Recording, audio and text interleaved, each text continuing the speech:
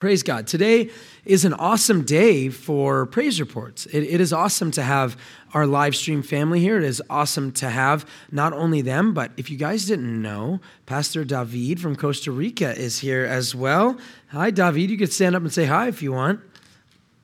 Praise the Lord.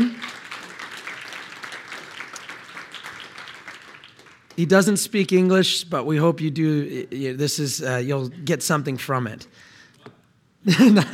I'm just kidding. I'm just kidding. David has some great English over there. But praise God, I'm excited because, when I was asked to share the word, I've been really just blessed lately because it's just been a season where the Lord has allowed people to send us in a lot of praise reports recently. People getting saved, people being edified. And it's been really cool because for those who don't know, maybe Blessed Hope's the only thing you know about our church is what we have here, but there's an extension which really was the foundation of Blessed Hope, which was Pastor Joe's ministry, Good Fight Ministries. And that's where I actually started serving at. Actually, I started serving at Blessed Hope, but then I got asked to move into a part-time role and then a full-time role at both Good Fight and Blessed Hope Chapel. And just this last Friday morning, praise God, we actually hit 200,000 subscribers on our YouTube channel, which is absolutely incredible that many people are getting to hear the gospel. In fact, over 6.8 million people have tuned in to different videos on that YouTube channel this last year, many of which, actually all of which, have the gospel in it. So it is really cool to see, a lot of people talk about, passive income where you're making money while you're sleeping, but it's really cool to be able to have this format that while we're still sleeping, people are hearing the gospel over and over again, even if many of us here don't sleep too much for different reasons. But God is so good. We are excited about baptism, and I'll be talking a little bit about that in today's message. But as John mentioned, the focus is going to be how to resist the enemy and how to recognize the enemy when he is trying to use his schemes to take us down. And far too many people believe that once you say a prayer, once you come to Christ, that, spiritual warfare and all that, we're fine now, we're in Christ, so we don't have to worry, the devil's not going to bother you. Or there's even some who are ignorant enough to believe that Satan is bound and has nothing to do with what's going on. And if I could tell you one thing, it would be read the New Testament and find anywhere where spiritual warfare is not the prerequisite for understanding what is being written about.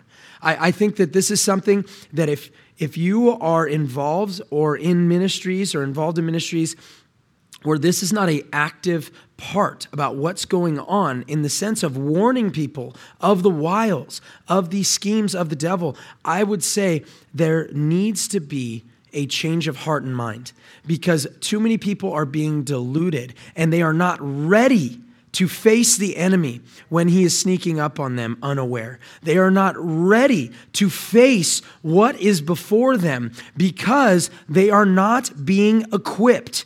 They are not being told they need to equip themselves for the frontal attack of the enemy. Sorry, this thing is off center. I'm not OCD, but that was messing me up there. I do kind of can go off and astray, but I'll try not to. But it is really, really important to me. And one of the reasons for that, and I've been a wrestling coach now, I think 15 years I've been a wrestling coach. And one thing that can happen is your wrestler, when they have an opponent that they're wrestling against, if they have no idea what this guy may be good at, they have no idea, what he looks like or anything, and he gets out on the mat and they're not prepared to defend what he's going to be throwing at them, the next thing you know, they're going to be laid flat on their back. And the ref's going to be having to tap the mat. Please stop hurting them. Stop it, right? And then it's embarrassing, right? And that's what can happen to so many people if they are not rightly prepared. And I love this analogy, but it comes from a true story. And it's interesting because it comes from the 2003 Super Bowl that took place between the Oakland Raiders and the Tampa Bay Buccaneers. And it was really interesting because the players were mic'd up for the Super Bowl. If you guys know what that means, it means they had microphones on them, some of the players, so that while the action and the game was going on, they didn't play the sound for anybody, because I'm sure if Bill Belichick could hear it, he would make sure he knew exactly what was going on so he could find out their plays. But what they actually did is they play it afterwards, and you get to hear a little bit about, hey, this is what they were saying. This is what was going on.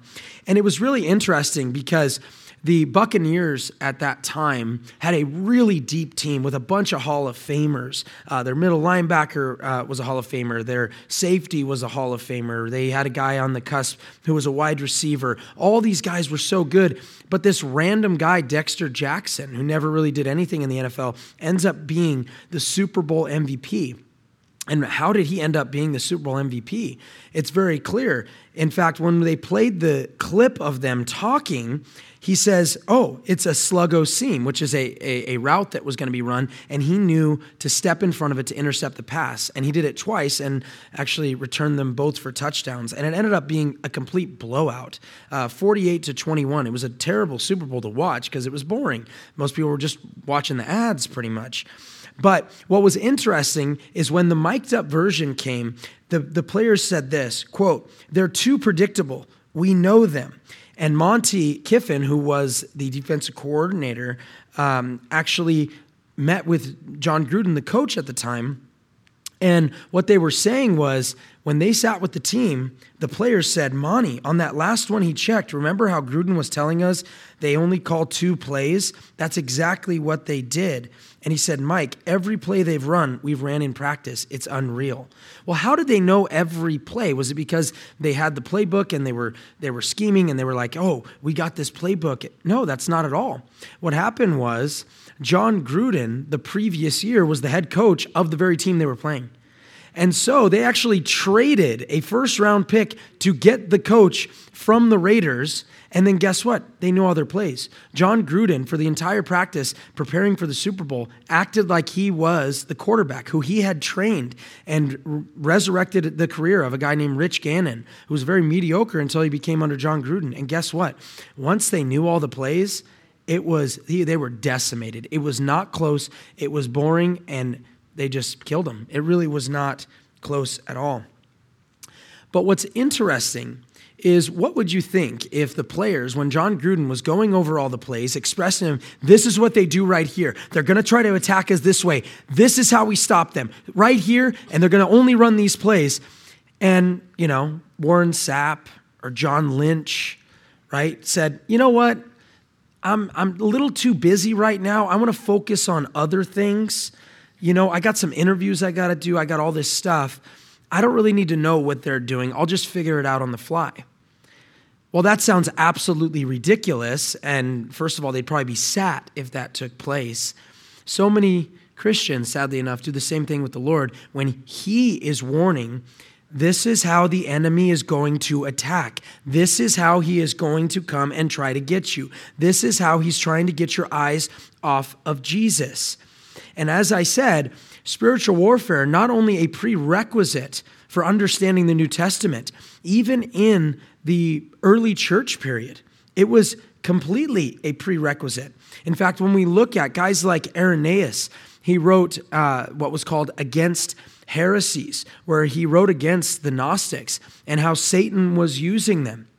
But over the course of time, one of the ways that they would actually disciple believers was specifically getting them to understand that Satan is coming after them, that there is a spiritual war going on, that we are not simply moist robots bumping into each other, but that there is a good and there is an evil, and it's real. It's not fake. In fact, between 348 and 350 AD, and this is interesting because we have a baptism today, and between 348 and 350, Cyril of Jerusalem actually wrote what we called a catechism literature. And it's not catechism in the same way you would think of it in a Catholic viewpoint, but these were the things to teach the believers what they were to know when they were about to be baptized, because it was very important. And one of the things that he writes in there is the fact that they are writing these literatures for the church so that the church can know exactly why they're being baptized if they do not have the money to afford a codex of the Bible. And so they wanted people to know, if we summarized it up, what are you getting baptized into? What's happening today when you are leaving behind the world and proclaiming to the world, I am not following you. I'm turning from the world. I am turning to Christ, and I am going to identify with the death, burial, and resurrection of Jesus Christ when I go into that water. And it's not just, well, this is God has a really good plan for your life, and he can put the cherry on top of it. No, you have died to the world, and your life is now hidden in Christ. And this is serious. This is real, and you need to know what you're actually getting baptized into. Far too many people hear a gospel message that is so far incomplete. God has a wonderful plan for your life. If we can just have our, everyday Friday, and you know what? When you get saved, just say this little prayer with me and everything's going to be good. That's not how it goes. That's nowhere we find in Scripture. It says, all who desire to live godly in Christ Jesus, not some, all who desire to live godly in Christ Jesus will suffer persecution. It says, be sober and vigilant, because your adversary, the devil, prowls around like a roaring lion, seeking whom he may devour. And that very verse that I just read to you was the foundational verse, is what started the lecture for catechism for the early church to be baptized in the 4th century. It was with that verse, so that first and foremost, you will know that you will have spiritual warfare. Satan will be coming after you. And it should be no secret. We should recognize it so we know when the enemy is coming. And in Ephesians chapter 4, and we're going to camp out a little bit in Ephesians. I'll jump a little bit back and forth, but we'll be camping out there a bit through the entire book. But specifically, when we get to chapter 6, we'll read through it. But I want to start this first with Ephesians chapter 4, verse 27. In Ephesians chapter 4, verse 27, it's amazing when we read this book, because this book, along with another book, Colossians, have a lot of similarities in them. And when you read them, they're both written by Paul, but he goes over a lot of similar material. In fact, we talk about the importance of worship, specifically, I believe, corporate worship, as we come together on the Lord's Day and we sing to the Lord together, that both in Colossians and Ephesians, both books say something very similar, that we need to sing to one another or teach one another with psalms and hymns and spiritual songs, making melody in our heart to the Lord. And so we are supposed to, that's a command. And guess what? The worship is teaching you something. If you are just sitting there listening to some of these songs that are so, and they claim to be spiritual songs, but it's just regurgitated ohms, it sounds like, that sounds like it's talking to some lover. I don't know if it's your girlfriend or Jesus here. That's a problem a lot of times. And I'm not saying there isn't that love relationship there, but I really enjoy, and it's crazy because during Christmas time, some of those hymns are the most deeply theological hymns. I mean, Charles Wesley wrote some of the most beautiful, what we call Christmas hymns, but some of those hymns are so deeply theological in what they are singing, if you're really listening to what's going on. And it calls out sin. I mean, it's a beautiful thing, and that should be something that is normative in the church when it comes to us expressing worship. But what's interesting is both those letters, Colossians and Ephesians, both of them say that, and I think that's important. And both of them are what we call in manuscript evidence or in theology a circular letter. It doesn't mean it's written in a circle. It means it was written to circulate. And we actually have manuscripts of the book of Ephesians where it leaves Ephesus blank, where it doesn't say to the church in Ephesus. It leaves it blank. Why? Because it was to whatever church it was sent to. And they would go out and get these messages out. And the same way with Colossians. In fact, even in Colossians, in the material, it says, take this to Laodicea, which is even more interesting because Colossians was a very, very small city and Laodicea was a metropolis. But when Paul was writing, he's like, I'm going to write to this little city because of how wicked Laodicea is, I believe, when you look at it. But really interesting. But here's what it says in Ephesians 4, verse 27. And this will be the emphasis for this message. It says, and do not give the devil an opportunity. Opportunity there in some translations might say a foothold, or it's the same word is translated over and over again as place. Place. Do not give him a place in your life. And the point of this message is to make sure we do not give Satan that foothold, that we do not allow for him to have any space in our life, that we say no and we resist. One of the interesting things when we look at Ephesus as a whole, one of the things that's really awesome when you're looking through the letters of Paul and even of Peter as well and so forth, when you're looking at these letters, a lot of times we can go back to the book of Acts and get the background on what was going on and what the religious context of those places were. And in Acts chapter 19, you actually get the context of what Ephesus looked like when they went to preach there. And Apollos went there, and obviously Paul as well. And they go to Ephesus to preach there. And the people of Ephesus, both Jew and Gentile, if you look at it, are steeped in what we call the occult. They are steeped in witchcraft over and over again in that region. And most of them deal with the false gods and so forth.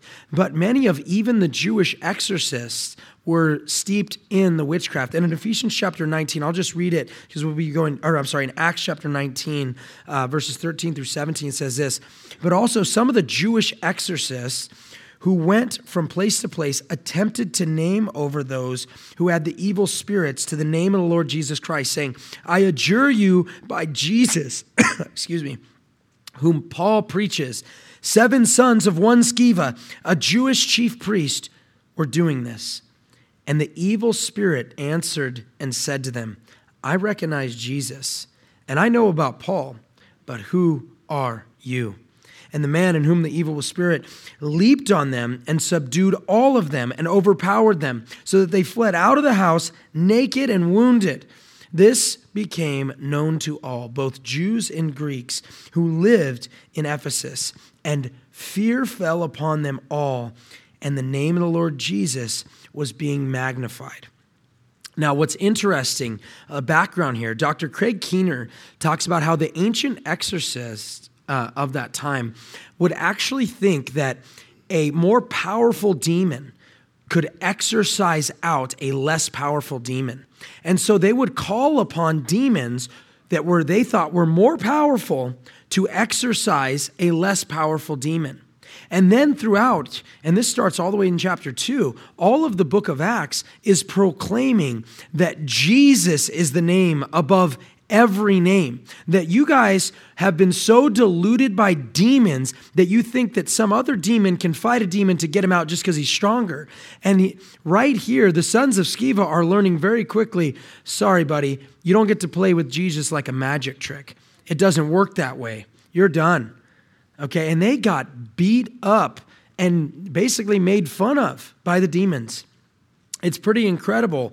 And what's interesting, if you looked at the background there and you see some of the things that the Greeks would have believed about fate and how fate basically was also a false god, and fate itself worked through the stars in the sky and so forth. And you have so many people today that are opening up astrological readings and so forth, thinking that they're going to get some advice because the stars that my God created. Even when people talk about Mother Earth, I'm like, Mother Earth, give me a break. This is my Father's footstool. Give me a break, okay? Mother Earth, and, thinking you can look at stars and hope for the best. Like, how about if people seek their God?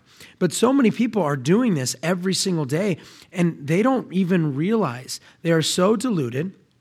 sadly enough, and they have been given over to Satan to the point where they have no idea that this is wicked, that they can't even tell the difference between a miracle and magic. The difference obviously being the fact that God is the one who initiates and does, and calling upon demons. Guys, this is some dangerous stuff, but it's so prevalent. But what's interesting is that in Ephesians, it attacks this as well, so that we recognize before we get to probably the clearest understanding of how we go and battle against the wiles of Satan, before we ever get to chapter 6, we get started on the foundation in the first 3 chapters of Ephesus. We get started on the foundation in doctrine and understanding where we are seated so that we know where we are seated when the enemy comes and attacks us. He starts us off when we read the book of Ephesus as a whole in chapter 1. We are told very clearly, and we are started off with the theology of what we call Christocentric salvation. When we look at Ephesians chapter 1, that we find salvation in Christ. And because we find salvation in Christ, we are now seated in heavenly places. Right? So we are now seated in heavenly places. So when the wiles of the devil, we don't got to worry like, oh no, are we going to be like the sons of Sceva? Are we going to be, oh, in Jesus' name, get away, and he's going to be able to attack us? Not if we're in Christ. Not if you are in Christ. If you have the Holy Spirit inside of you, greater is he who is in you than he who is in the world. And what you need to recognize is you are seated in heavenly places, and it's juxtaposed. It is put up against the difference between the rest of the world. In Ephesians 2, verse 1, it says this, "And you were dead in your trespasses and sins."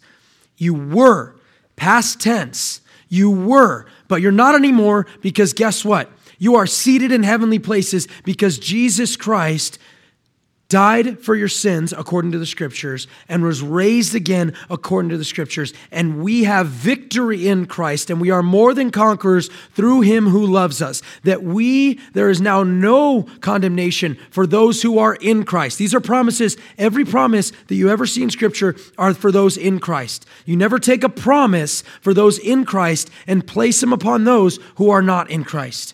There are children of God and children of the devil. 1 John chapter 3 is very clear on that. He who practices righteousness is righteous just as he is righteous. But he who practices sin is of the devil. For the devil sinned from the beginning. But Jesus Christ came to do what? Destroy the works of the devil. Amen? And so now the children of God and the children of the devil, it says in 1 John chapter 3 verse 10, it says they are obvious. It's a word for manifest, being able to be seen, right? So we can recognize it because those who practice, and this is not a teaching on some sinless perfectionism, because James himself, who I believe was very sanctified in the time of writing the book of James, says we all stumble in many ways. Jesus said in Luke 17 that stumbling blocks are unavoidable, right? So we recognize that. 1 John chapter 2 says, I write these things you may not sin, but if you do sin, you have an advocate with the Father, Jesus Christ the righteous, right? So we recognize that, but it is different when someone stumbles, right? It is different falling down into sin than it is for it to be the narrative of your life. Where the narrative of your life is a life with zero victory. It doesn't mean that there are not battles that you will fight. There are battles that you will fight. I had written a teaching on Galatians 1 and 2 regarding Paul's rebuke of Peter, which is absolutely insane if you actually look at Galatians 1 and 2, and you see that Paul talks about how he was a called apostle, and then he says, I have given you the true gospel, because there was Judaizers coming into the region of Galatia, going church to church and telling people, yes, follow Jesus, but you have to be circumcised to be saved. And then Paul's like, no, I received the gospel. And not only did I receive the gospel, I actually went after preaching it. For years, I went to the apostles and said, am I doing this right? And he mentioned specifically that he went to Peter. And then after that, he talks about, then he saw the rest of the 12 many years later and checked, and he says, of the gospel I preached to you, they added nothing. Everything I taught to you was true. And I got that message straight from Jesus. So he actually solidifies his testimony as true by banking on the reputation of the apostles. I say all that, why? Because guess what? After saying all that, in chapter 2, not only saying, hey, Peter has the same gospel that I'm preaching to you. Peter's the one who, look at him. He told me the gospel I'm preaching is right. It is correct. And then he goes, and I rebuked Peter to his face. Think about that. Think about that. I have this, the apostle Peter, he preaches the true gospel. You know he does. I can back it up because he does, and we have the same message. And he goes, and I still rebuked him to his face. Why? Because he says he stood condemned. Because when Jews would come in there and he was sitting with Gentiles, he would ditch the Gentiles and only sit with the Jews and act like he didn't hang out with the Gentiles. And he said he stood condemned for doing such a thing. Both of them, by the way, not that Paul did anything wrong there, but Peter had already had the Holy Spirit poured out into him. So yeah, people can make big, big blunders. Amen? And so we want to rebuke and exhort with all long-suffering and gentleness. And we want to speak with grace as though seasoned with salt and making the most of every opportunity that we have, no matter the situation. But we have those promises that we are in Christ. And all those promises we need to remind ourselves of, especially when the enemy comes and tries to bring condemnation. Why do you think it says in Romans chapter 8, there is therefore no condemnation? Because there are believers that feel condemned. There are non-believers that do as well. And it's one of the best ways to actually share the gospel. I think that one of the easiest, I don't want to say easiest because everything's a miracle, but I think for me, one of those conversations that's really easy to have that starting point and hopefully see the Lord do a work is for those who came out of the Catholic Church that have what we call Catholic guilt, where this guilt is not the guilt that is removed through the blood of Jesus Christ, but is perpetually placed back on them with every sin. That is far different than what the Bible describes for the believer, right? This is far, far different. And being able to open that up and show there is no condemnation for those that are in Christ, not those who are practicing unrighteousness. If you're living unrighteously and not following and trusting Jesus, I'm not going to give you a message of assurance. I'm going to warn. Amen? I'm going to warn. It's very important. But this is to those in Ephesus, and he is describing those who have left that and are now seated in heavenly places.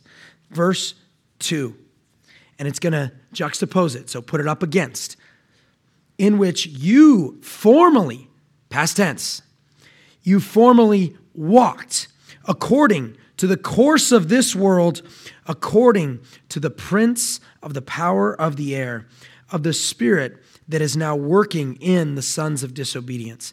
Guys, if you do not believe that Satan uses those that do not have the Holy Spirit inside of them, I'm telling you, the Bible says you are wrong. In 2 Corinthians chapter 6, we have the temple of God and the temple of idols. And Paul uses idols and demons synonymously. He uses them you could say idols or you could say demons. He means the same thing. And it says, for the believer, we are the temple of God. And what do we have in common with the temple of demons? In 1 Corinthians, he talks about not sitting at the table of the Lord and the table of devils at the same time. We need to recognize the difference. And it is not I'm so much better than you. It's, I recognize I was nothing without Christ. In fact, before you even get into the spiritual warfare aspect of Ephesians chapter 6, you need to fall under the mighty hand of God. You need to recognize how futile you really are. Jesus said, apart from me, in John 15, apart from me, you can do nothing. But guess what? Through Christ, we can do all things. Amen? That is something we need to have in our hearts. How clear it is that apart from Christ, I am absolutely not. I'm worse than nothing. Nothing would be an improvement of what I truly was prior to knowing Christ.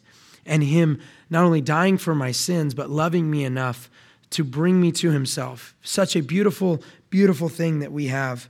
And Colossians puts it this way, very similar in the juxtaposition, but at us being seated. In Colossians 3, 1 through 4, it says, "Therefore you have been raised up with Christ. Keep seeking the things above, where Christ is seated at the right hand of God. Set your mind on the things above, not on the things that are on earth. For you have died, and your life is hidden with Christ in God.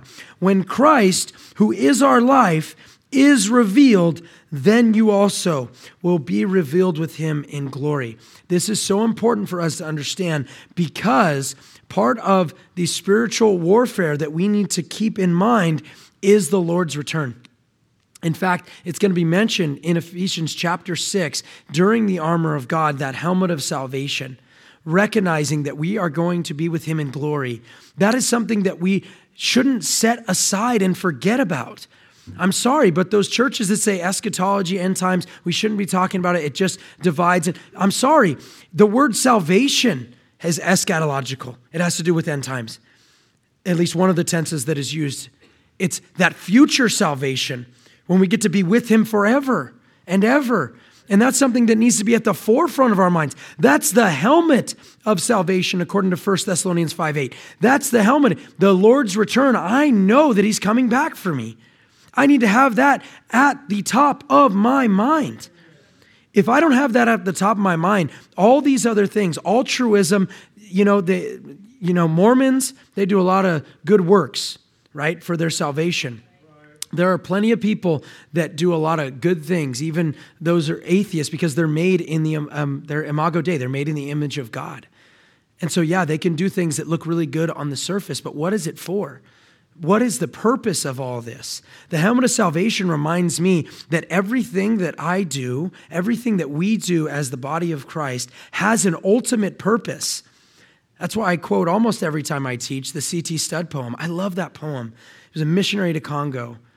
And he said, "Only one life will soon be past. Only what's done for Christ will last. And when I am dying, how happy I'll be if the lamp of my life is burned out for thee." I will quote that every time I teach, probably, because it's something I want at the forefront of my mind. Only what's done for Christ will last. Only what's done for Jesus is going to last. Everything else is going to burn up. The trophies, whatever that is won, is going to burn up, all of it. And the one thing I want to do is bring more people to know Jesus and warn my brethren and do what Hebrews chapter 3, verse 12 through 14 says, and see to it that my brethren are not taken captive, are taken away by the deceitfulness of sin and fall away from their living God. I need to do that by warning about what the Bible says concerning it, because it's a reality. It's not something that, that's just for some people that, they kind of had a faith, but it wasn't a real faith. They were just half pregnant. I'm like, that doesn't exist. You're either saved or unsaved. I got that line from Travis, from his football coach. I like that one. You can't be half pregnant, right? You can't be half saved. Like you can't be half saved. You can't have people that just have a taste, right? As they'll try to say, he just tasted salvation in Hebrews 6. The same word that said that Jesus tasted death. Yeah, he really died. And guess what? There are those who do know Christ who turn from him. Apostasy is a real thing. It's not a fake thing. And it does happen. And it is our job. And it's not just the job of the pastor, the elder, the deacon. It's not just the job of the evangelist. It's the job of every believer to see to it, brethren, that nobody has a sinful, unbelieving heart that falls away from living God. And guess what? James 5 tells us, if we see someone who strays from the truth, in James 5, 19 and 20, that when you bring him back, it saves his, not flesh, as someone might want to teach you, his suke, his soul from death, and covers a multitude of sins. Spiritual warfare matters because Satan is still after your soul. Spiritual warfare matters in the believer because he's still trying to come and get you. Otherwise, who is Peter talking about? In 1 Peter 5:8, it's not to non-believers. He's not telling non-believers to be sober and vigilant because they're adversary, the devil. They're already his children. We need to recognize that Satan is attacking, and he's doing it for a real apostasy, not a fake one. Don't get me wrong. He wants to swallow up the seed when you go and share the gospel with somebody. As the parable of the sower says, that there are those that you go and share, and he comes and swallows it up immediately. I'm sure you guys have been there when you shared the gospel, and you're like, this guy doesn't care. And you have to recognize, I can't throw my pearls before swine. You have to have discernment and grow through that. But it's so important for us to understand it. And so we see those two different positions, the believer and the non-believer, the child of God and the child of the devil. And we look at those and say, well, what's the main difference? And what are the practical ways in which I say, I am not going to fall for the schemes of the devil? I want to take you back to Ephesians chapter 4, because it is so important for us to understand that just like with every verse, it's not isolated from its context. We started in 4:27 to say we don't want to give Satan a foothold. We don't want to give him a place. We don't want to give him any sort of opportunity to grab us and drag us down. And by the way, when you look at Ephesians, when it says that, not long after, you have a bunch of commandments about the father and his wife and his children. People forget so much how much of a spiritual war there is for your children, that Satan wants to get them. And I believe with everything in me that when Satan isn't getting you, he will attack your children over and over again, without a doubt. A quick story, I've told this before, but my wife and I were up late one night, and I was putting together something for Good Fight Ministries, and there was a show coming out on Netflix, and it was about Sabrina, this witch, not the teenage witch. They made like a really more satanic version where she does this black mass sort of thing, give your heart to Lucifer. It's pretty crazy. And it was like, wow. And they sent an ad to every Netflix user, which probably most people should have probably canceled that Netflix. That's your convict your heart if it doesn't, but probably should have canceled it then and before they were doing cuties with the little girls dancing provocatively. But they sent out an invitation to what they called the black baptism. And it was an inverted baptism of Satanism. And the picture that was sent out in every email to anyone who was a Netflix user, I had it sent to me from Tony, actually, Palacio. He was like, dude, I just got this. Check this out. And it was a giant pentagram. It was like, you are invited. And it looked like an invitation to like a baptism, but the baptism was for Satan. And I was like, wow, that's really crazy. And I was like, I should post about this on Good Fight so people know, like, this is the kind of stuff that Netflix is putting out. And I was setting it up. I put it there. I showed Holly it and, scheduled it to post in the morning. And then all of a sudden, from my child's room, I heard a scream from my son I had never heard before. And I go and I grab him and I pray over him. And I'm like, what's wrong? What's wrong? And I've never showed him a pentagram. He was probably 4, maybe 5 at the time. And he said, I was standing there and there was this circle and there was a star in the middle and it was coming after me. And there was all these demons. And I was like, whoa. And so we prayed over him. And he still remembers that. And I told that story on a podcast once, and my wife was listening to it when I was out at work, and he heard it, and he's like, yeah, I remember that. And he started expressing it. And I was like, wow. I had just had a conversation with a brother about his children, how Satan will attack your children. There's a reality there that he will go after them to try to get to you, without a doubt. And we need to recognize it. And in Ephesians 5, when it talks about the marriage, when it talks about how a father should not exacerbate his children and so forth, that's right before the staunchest decree from God on how we are to face the enemy. It's kind of interesting. But in Ephesians 4, we had already read verse 27. Let's back up to verse 17. I love reading things in context. I teach a lot with the young adults in the high school, and we always say, try to read with 20/20 vision, right? If somebody comes and they give you a verse, a lot of times it has a pretext. They have a reason they're trying to give you just one verse. So at least read the first 20 verses and the before and after to make sure someone's not trying to trick you JWs, But let's go to verse 17. It says, so this day I affirm together with the Lord that you walk no longer just as the Gentiles also walk in the futility of mind, being darkened in their understanding, excluded from the life of God because of the ignorance that is in them, because of the hardness of their heart. Notice a few things there. This is prior to the first verse we talked about in verse 27 about not giving Satan a foothold.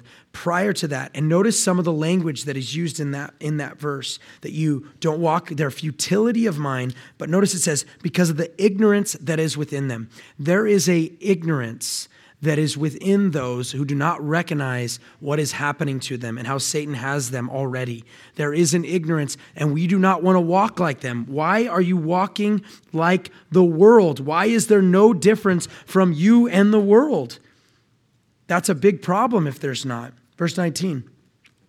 And they, having become callous, have given themselves over to sensuality for the practice of every kind of impurity with greediness. Every kind of impurity, because guess what? They have no idea they're even in a battle. They are sitting out there in the middle of warfare wondering, how did I get here? They look like Mr. Bean. How did I get here? What's going on here? They have no breastplate of righteousness. They have no helmet of salvation. They have no sword of the Spirit. They have no belt of truth. They have no feet shod with the gospel. They have nothing. They're in their futility of their mind. They're just given over to every sexual desire that ever comes to them. It is such a heartbreaking thing to see that. I'm sorry, but this is just true. I look at all of the disgusting things that have happened at the Vatican and through that church and through them and the things they've done to children, and I say, well, you try to fight against sin without the Holy Spirit. See how that goes for you. Of course that's going to take place. And for those who are not saved, they do not have the Holy Spirit. They walk in futility of mind. You keep trying to fight and fight and fight against sin and have no victory. It is those who are in Christ with the Holy Spirit inside of them, according to Romans 8, that have laid aside the deeds of the flesh and put it to death, that they themselves are more than conquerors through him who loved us. Not through our own, but through him who loves us. More than conquer. I love that. I love that. Going conquer the sin that is trying to so easily entangle you, and the encumbrance that is stopping you from running your race with endurance. And do not let your heart become callous. Sin is habit forming.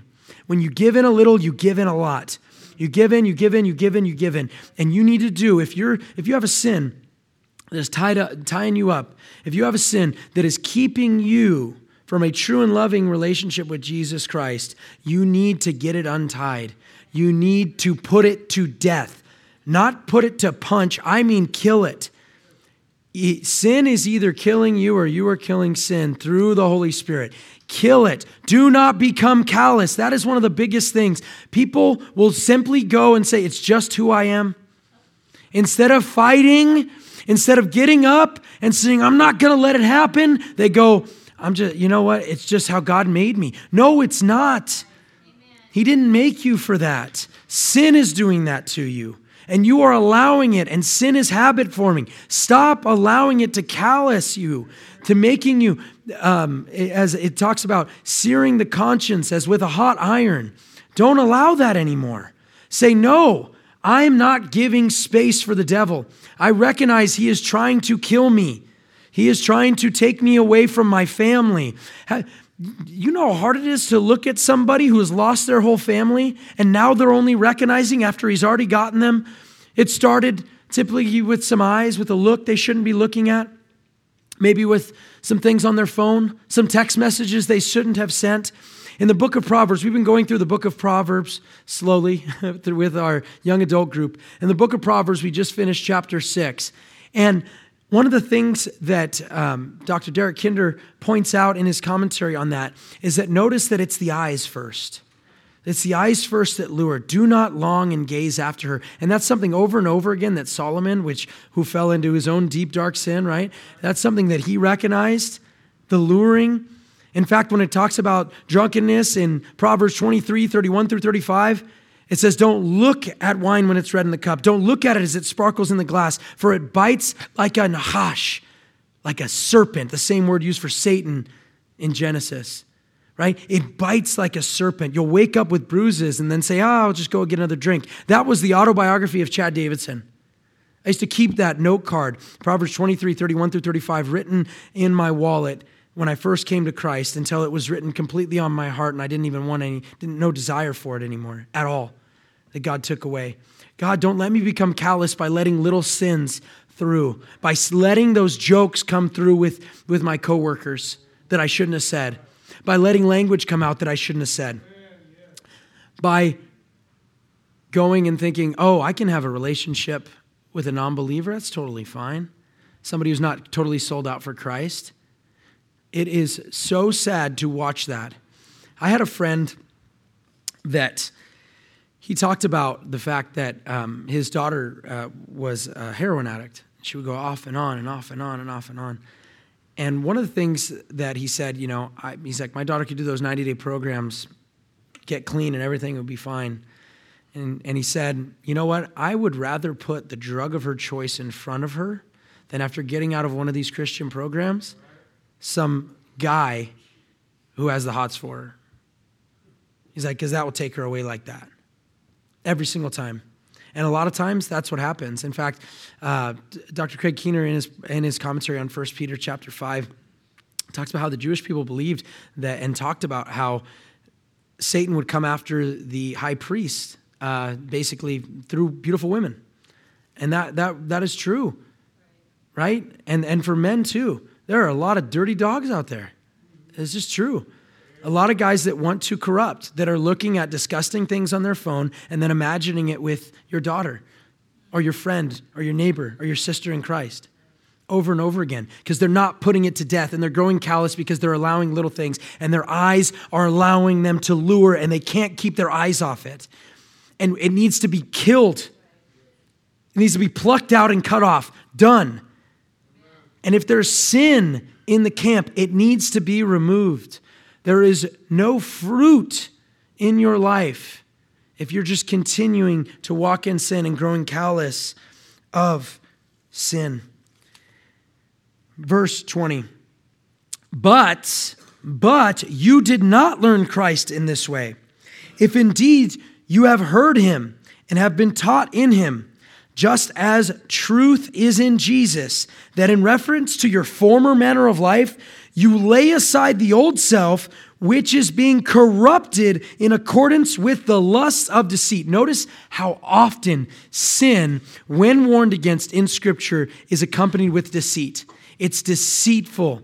In the book of Proverbs, when it talks about the woman of folly, she ambushes somebody unaware. She sneaks up while the Holy Spirit is out there crying from the street tops, convicting our hearts, God using our conscience to bear witness against us, using his creation to know and make it evident to us that he exists, over and over again, calling us against the sin, turn away from it and follow Jesus Christ. Sin is deceitful. Sin is deceitful. Verse 23, and that you be renewed in the spirit of your mind and put on the new self, which is in the likeness of God, has been created in righteousness and the holiness of the truth. Verse 25, therefore, that's connective tissue, guys. Therefore, after everything we just read and also the rest of the chapter prior, that's the connective tissue that's going to bring this together. Therefore, what? We always ask the question, what is the therefore? Therefore, laying aside falsehood, speak the truth, each one of you, with his neighbor, for we are members one another. Be angry, and yet do not sin. Do not let the sun go down on your anger. These are the practical applications of verse 27. And do not give the devil an opportunity. Do not give him a space. Do not give him a foothold. Verse 28. He who steals must steal no longer, but rather he must labor, performing with his own hands what is good, so that he will have something to share with anyone who is in need. Let no unwholesome word proceed from your mouth, but only such a word as is good for edification, according to the need of the moment, so that it will give grace to those who hear. These are practical applications for the believer to how not give, or how not to give the enemy a foothold. Lay aside the falsehood. Guys, I'm just being honest with you. I've met people, talked to people, hung out with them, and at church, sometimes you get people's Instagram pictures at church. They show up, their kids may be out of tension while they're there, right? You get those smiles, and everything's fine. How you doing? How was this week? And you're not real. Guys, there are plenty of giant churches where you can just go in and go out, and you don't got to be accountable to anybody. Plenty of people have told me that's why they go to a big church in some form or another, if they're being honest. I don't want to be involved in everyone's life. Guys, that's not the body of Christ. The body of Christ is involved in other people's life. You cannot fulfill the law of Christ without bearing one another burdens, according to Galatians chapter 6, 1 and 2. You cannot fulfill the law of Christ, which is what we are under. We are no longer under the old law or the old covenant. We now fulfill the law of Christ by bearing one another's burdens. You cannot do that without knowing one another and loving one another and being a part of a community of believers. We cannot do it, and we will have no victory. You will have no victory if you are fake. I'm sorry. It's Pharisaical. It cannot happen. The way we get victory is by loving one another, by not having deceit in our lips. Those who are doing wickedness, yes, it says those who steal no longer. But there should be a practical application in our lives that is not just stealing. How about any of those sins that so easily entangled you prior to being a believer? These are the former lusts of the flesh that we don't want in our lives. What do we want as believers in Christ? To lay aside, kill the old man, kill him. He needs to be dead. Pastor Steve gave a message at the men's retreat years ago about when it comes to the enemy in warfare, you have to kill him. You can't just disable him for a little bit, right? Because he'll come back. You just take out part of it. Oh, he'll be all right. He's just hobbling a bit. No, you got to take him out. And that enemy is your old self trying to creep up and sneak in deceitfully. And Satan will use that flesh to come after you. I got to skip a couple things. I want to go to Ephesians chapter 6. We got to get to verse 10.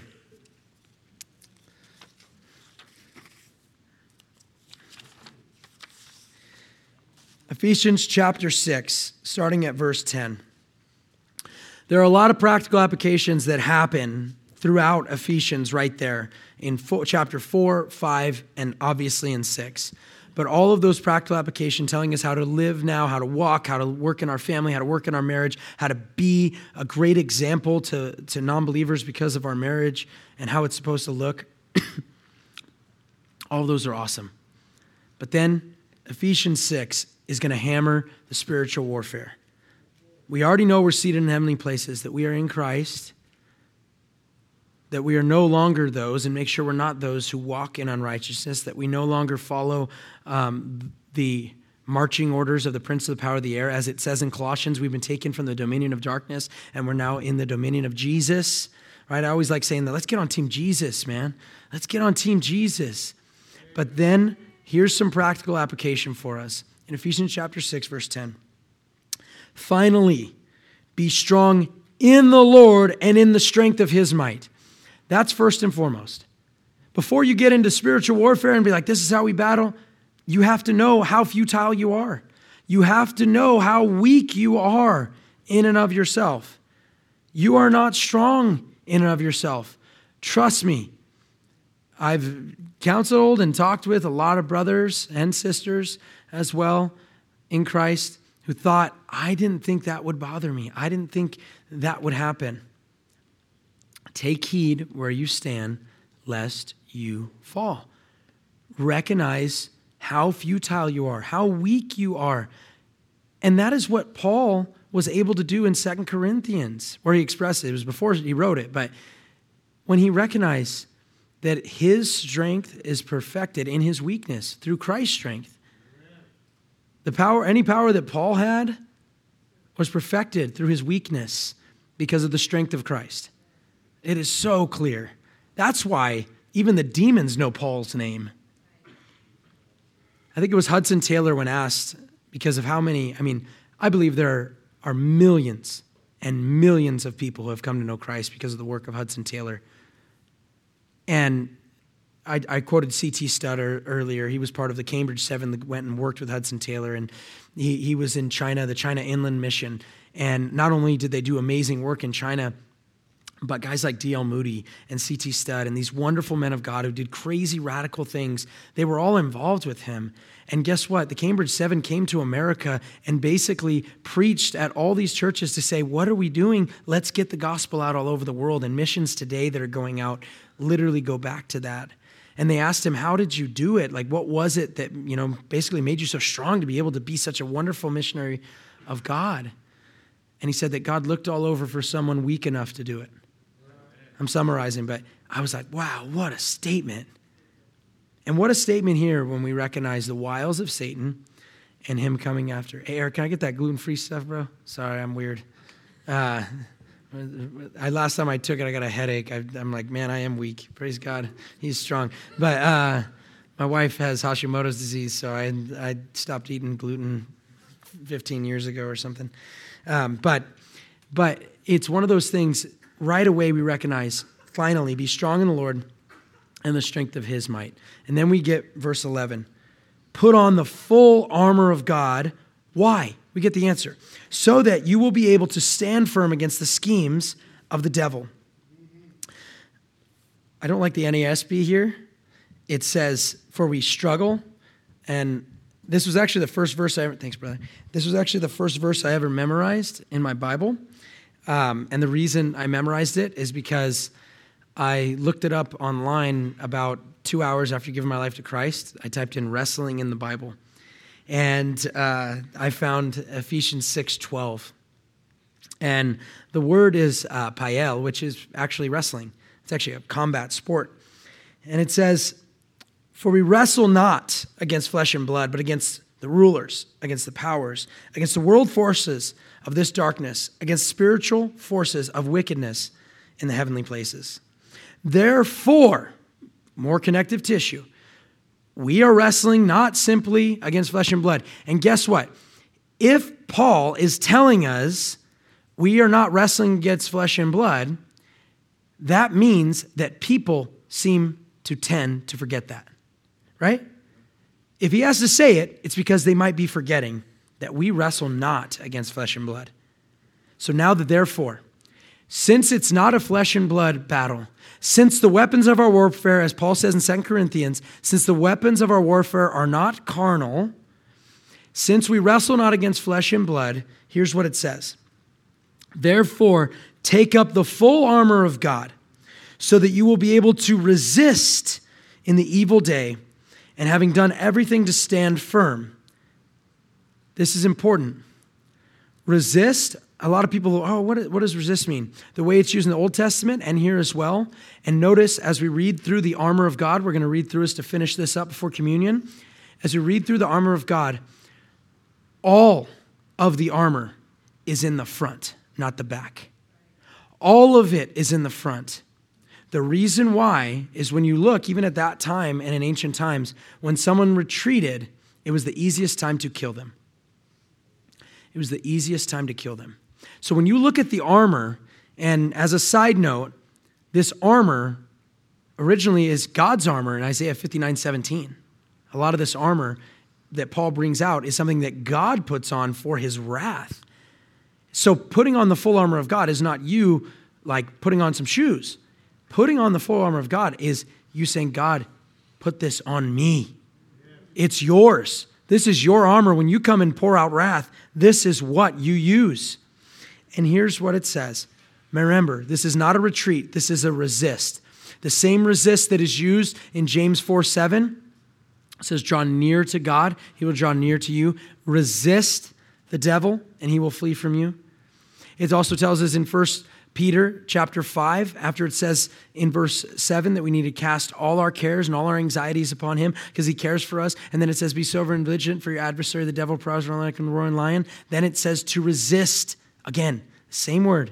Resist, resist, resist. And it's not turning your back and running. It's resist. It's stand up and fight. That's where you got your shot. And no, it's not your own strength. Stand firm, therefore, having girding your loins with truth. First and foremost, gird your loins with truth. And notice that's the first thing. It has to be the truth. The great thing about the gospel is not that it's a good philosophy and a good idea that can give you the cherry on top of your life. The good thing about the gospel is that it's true. The good thing about the gospel is that it's true that Jesus lived. It's true he walked on water. It's true he did miracles. It's true he died. And it's true he resurrected on the third day. So it starts with knowing it's the truth, not just that it's hereditary. I come down and my parents were saved, so I'm saved. It is not that at all. It is it's true, therefore I believe it, because I'm someone who wants to align with the truth. We gird up our loins with the truth, having put on the breastplate of righteousness. Remember, those breastplates, a lot of times, think about a metal breastplate, right? That could stop something from penetrating. And guess what? You would be forced to do what in righteousness? Stand upright. Guess what it says of the wicked? It says, the righteous are as bold as a lion, but the wicked flee when no one is going after them. When you are walking in righteousness and people are throwing arrows and saying bad things about you and making up stuff about you, you are standing upright because you know you're walking in righteousness. You're not worried about some thing coming out from your closet of stuff you're hiding. You're walking in righteousness.